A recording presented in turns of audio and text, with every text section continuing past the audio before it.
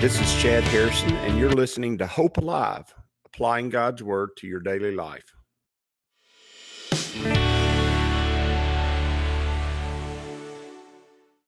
Hi, this is Chad Harrison, and I am the teaching pastor of Lake Community Church and have been serving as a pastor for 25 years. I'm also a practicing attorney. This podcast is designed to help you study God's Word and find God's will for your life. I pray in the name of Jesus right now that God would open up His Word to you and allow you to see Him and to know His will, that you might glorify Him and that you might walk in faith and power each and every day, especially today, in Jesus' name. Good morning. Welcome to Lake Community Church's morning Bible study. We are starting the book of Exodus. It is the second book of the Bible. It is the second book written by Moses, and it is the second book of what is known as the Pentateuch, and it is the five books of that start the Bible, and those five books were all written by Moses.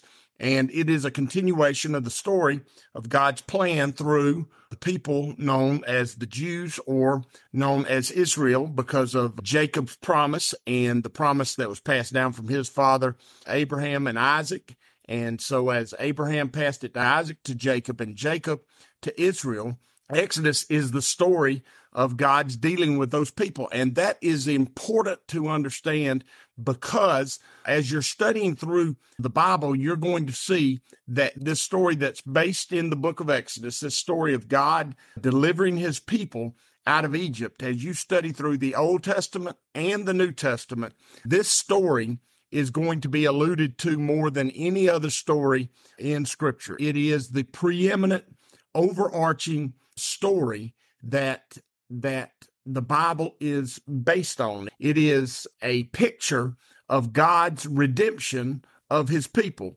and the way it carries out, and all the aspects of it, everything that takes place it's a story for us. It tells us who we are, and it tells us how God operates with us, and it gives us insights into how we're to live as believers, and it gives us understandings of all the overarching theologies, and it allows us to come up with understandings of how salvation works, and how God's justification works, and how sanctification and glorification. It brings about all those things. It brings about understanding the Spirit-filled Christian life. The number of things that I could explain to you this morning about the book of Exodus and how that operates in our lives and in the Bible and how it explains it. I'm going to spend a long time going through Exodus, and each day it will be filled with insights into how to live the Christian life. It gives us so many doctrines are based off of understandings that we gain from this story. It is our schoolmaster. It's the story that teaches us everything that is fulfilled and carried out in the person of Jesus Christ. And when you're looking at this story, you're going to see characters that are of great importance, and you're going to see events that give you just unbelievable insights into how God is at work in your own life. And like I said, obviously you can tell I'm excited about it. I love the book of Exodus, and I love the story of God delivering his children out of Egypt. That is the picture of Christ delivering his people out of this world of sin and darkness, and this life of pain and despair. And why wouldn't I love the book of Exodus? And why shouldn't we study it? Because, wow, it's what God wants to do in each and every one of our lives. It says in verse 1 of chapter 1, "Now these are the names of the children of Israel who came to Egypt. Each man and his household came with Jacob: Reuben, Simeon, Levi, and Judah, Issachar, Zebulun, and Benjamin, Dan, Naphtali, Gad, and Asher, and all those who were descendants of Jacob were 70 persons, for Jacob was in Egypt already." Now, what he's saying is that for Joseph was in Egypt already. What that means is the number of people that came down from Canaan into Egypt were 70, and then Joseph and his family were all already there. Now you go, well, that was uninspiring because all you gave me was a list of names. But you need to get this because the book of Exodus is about God's redemption, and God's redemption is not a general redemption. God's redemption is a specific redemption. God's redemption is individual. It is purposeful. God knows who you are. God is not just a God who sits on a throne as the creator of the universe. He didn't spin the universe into existence and then is watching to see what happens. He's intimately involved in his creation. His creation is a representation of his character. He is a good God, and his goodness is spelled out in how he deals with us and how he deals with this world. And understanding that God is personal in every possible way is how the book of Exodus starts out. He says, these are the people. I'm going to give you their names. I'm going to give you names of each one of these tribes. I'm going to tell you that I know every one of them. And he even makes sure that he says, and by the way, Joseph was already in Egypt. And why was he in Egypt? Because I took him there. In fact, Joseph says that at the end of the last chapter in Genesis. He said, what you meant for evil, meaning what his brothers meant for evil against him, God meant for good. And God meant for the purpose of delivering them out of a famine that was surely going to kill them all. God is actively at work in individuals' lives. God actively knows who you are. He says, Jesus says, I know my sheep, and my sheep know me, and they hear my voice. He says, God says, I know the numbers of hairs that are on your head. He says, I know you. And he seeks us out individually. And when I say he knows us, he doesn't know us just as people or human beings. He knows the individual intricacies of who we are, the aspects of our character and our nature that are different from others. He knows our experiences. He knows our struggles. He knows the depths of the things that we go through. And he's mindful of those things. Those things do make a difference in how he looks at us and how he sees us. He makes sure when he begins this great story of deliverance, he makes sure that he tells you, I know your name. I know who you are. I know what's going on here. And I know how things work out. And I know what I'm going to do with you. He says, all those who are descendants of Jacob were 70 persons, for Joseph was already in Egypt.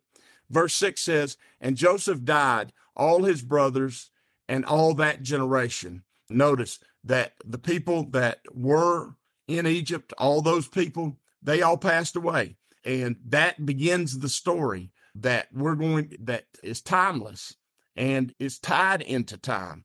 He says here, that generation passes away. Now, understanding that God is not only the God of the individual, God not only knows each person's name, understanding that is important, but you need to also understand as we begin this book that God is a generational and a timeless God. He's at work throughout time and throughout history. He's active, preparing and planning and working out his will for you far before you ever come on the scene. Far before you're ever known by anyone else, God has known you time past, and he has prepared a way for you. He's prepared life for you. He's prepared the times and the seasons you live in. He's prepared a opportunity for you to glorify him. It's not just that all of a sudden you pop on the scene and God's got to be actively at work ordering things for you. God's constantly and consistently ordering things for you all the time. He's constantly and consistently preparing life from time past for you. And when he says, but the children, it's when he says all these people died, all the children of Israel died, what he's saying is his sons are going to pass away. That generation's gone. And generations, as you get older, you realize that when they say you're over the hill, you realize that getting over the hill means that life picks up faster and faster, because going up the hill is also oftentimes a strain and a struggle. But coming down the hill, sometimes you can't slow it down. And generations come and go. But the question is, what do you do in the times and the seasons and the life you live in? And how do we understand God's ways and will? And then how do we apply them to how we live so that we might glorify him properly? We need to understand that our generation, who we are, the people that we are walking with God with, that will be gone off the scene in not too distant a future. I got to celebrate my 50th birthday last week. That means that, generally speaking, as a man in this country I'm 2/3 of the way through. That means that I got one more third of my life to live, and I need to live it really, really well. I need to live it in such a way that makes a difference in the people's lives that I'm around and the people that I deal with on an individual basis. I need to live it in such a way that life makes a difference in the people's lives that come after me, and that it glorifies God. Notice it says, but the children of Israel were fruitful and increased abundantly. I want you to hear this, that even though we're in the world, and remember, Egypt is a picture of the world, even though we're in the world, God's going to bring about his abundance. Sure, this world is trouble. Sure, the world that we live in is the valley of the shadow of death, but that does not mean that we can't be fruitful and that we can't increase abundantly. I'm going to tell you we can. Now, God wants us to eventually get to the spirit-filled life. He wants to eventually get us to the place where we walk by faith and not by sight, and that picture is the promised land. But even in the world that we live in, God's wanting to bring about his abundance to us. And that's what happened there. The children of Israel, they did. They were fruitful and they increased abundantly. Why? Because the hand of God was on them. The hand of God was at work preparing them for when they would leave and eventually get to the promised land. And let me tell you something. A lot of people oftentimes assume that the abundance of their life is based off of them, and it takes a long time for them to realize that the abundance of their life is a provision by God for them, and that it's a blessing by God. A lot of times we that grow up in the church, and I'm speaking of people that are young and they grow up in a Bible-believing church, and they learn and they walk in it, and then they get out in the world and they do succeed. They begin to become successful. They think that is the work of their hand, and they fail to recognize that God's always been working in their lives from a long time ago. God's been working, and they begin to take pride in their own possessions and their own attainments and their own achievements. As they do that, God begins to pull his hand back and away from them, because you need to realize that even in the midst of living in this world, God is giving us abundance. And there have been a lot of groups and a lot of Christian groups and churches that have begun to and have done this for generations and hundreds of years. Talk about pulling away from the world and being separate from the world and have nothing to do with the world. Sure, we're supposed to be different from the world. We're supposed to be a light to the Gentiles. We're supposed to be a peculiar people, but we're also supposed to be a light and a peculiar people in the world. We're supposed to be actually a light to the world that we live in. We're supposed to actually be involved in what's going on around us. We're supposed to be engaged in the universe that God created for us. And that means that we're not supposed to separate ourselves in such a way that we make no difference to the people that are living around us. And oftentimes those groups become so insular, inwardly focused, that they eventually collapse upon themselves because they're not bringing in God's fresh anointing, his fresh work in the world around them, and they're not making no difference in the world that they live in.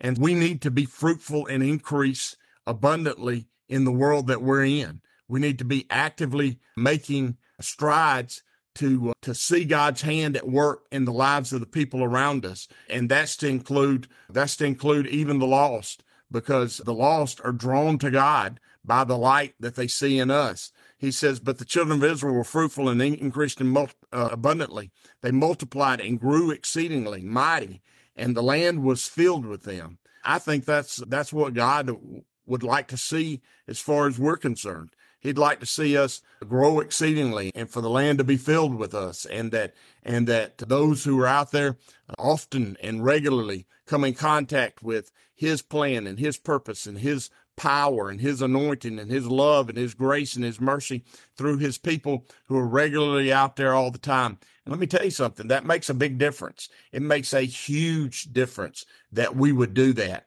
And oftentimes there was even this week a lady who visited our church, and as we were talking about her being there, it was such a joy to see her. She'd been invited by 3 or 4 different people, and somebody said invited her, and then so and so said so. Before you know it, we realized that boy, it was a team effort to get her come and to be a part of the church. And wow. Now, I don't know that she'll stay. I don't know the future, but I do know this, that she was awash in people who took notice and gave a little bit of grace, gave a little bit of love, reached out a hand of fellowship and said, we'd love to have you come and be a part of what we're doing.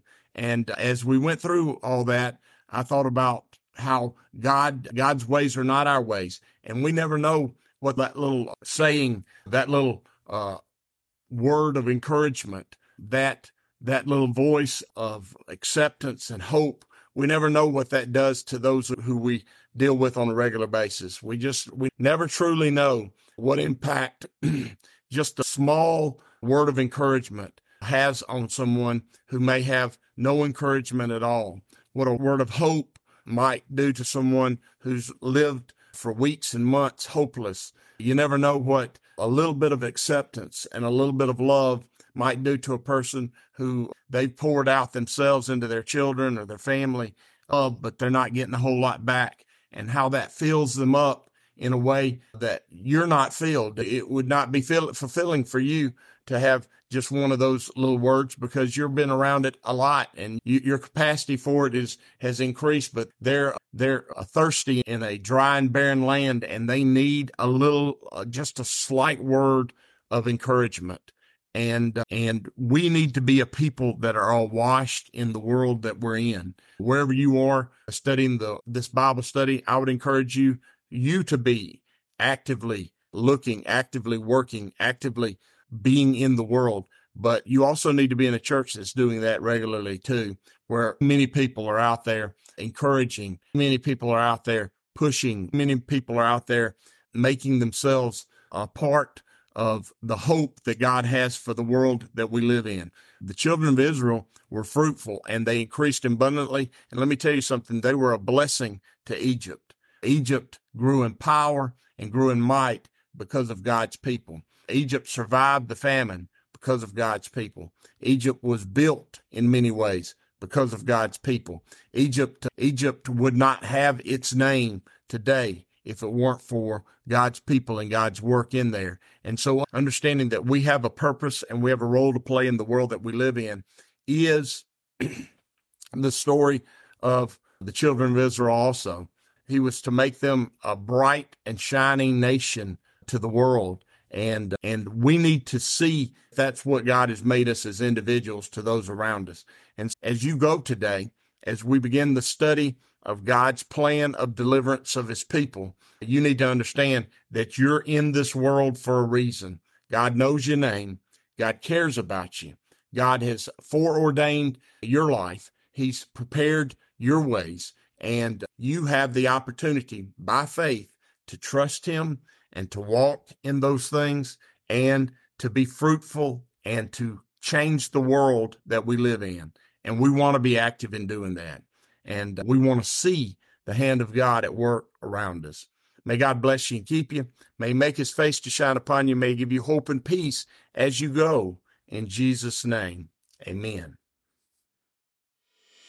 As you go today, I pray that the Lord will bless you and keep you, that he'll make his face to shine upon you, and that he will give you hope and peace today in Jesus' name.